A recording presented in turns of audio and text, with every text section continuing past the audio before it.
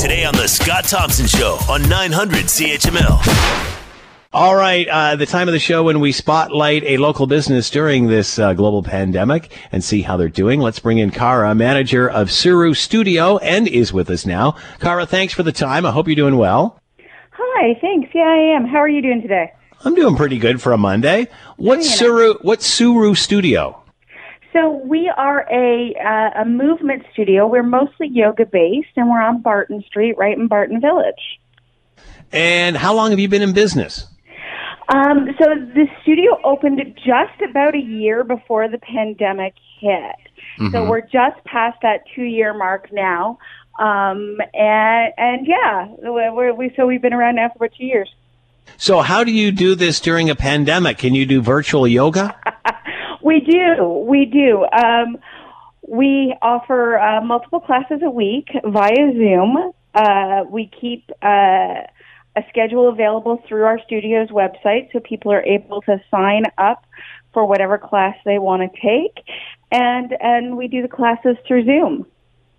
You know, I was, chuckling as I said that, but when you think of this, similar, my wife is into yoga, and often she'll put on like an old DVD of something that she has to do yoga. This is exactly like this. This is something that could stick once you get back to a normal class. No, can you keep doing this post-pandemic? Is that an option?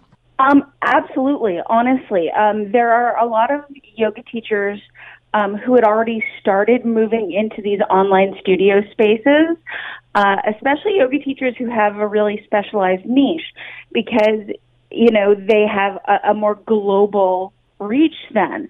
And we've had, it's been really neat. We've had students in our virtual classes from Colorado, from Vancouver. Like, people are now finding studios in completely other countries with teachers they can practice with. So it's kind of cool that way, and it's certainly something that is sustainable long term.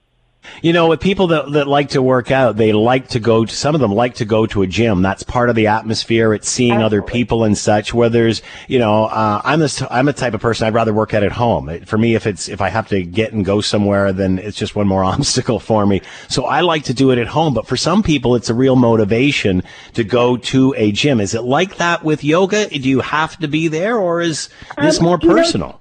It's really, everybody's different what they like. For me personally, I honestly really like the studio experience. I miss the studio experience as a student and as a teacher.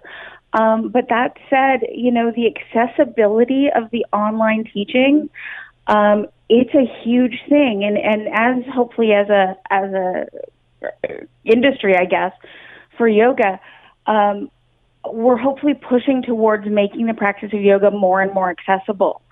So that online option is a really, really good one for people who maybe are limited mobility, maybe don't have their own personal transportation. To be able to do it from home is great. But yeah, there are those of us who will never sort of get tired of the in-person studio experience. But, that doesn't mean the online doesn't have its place.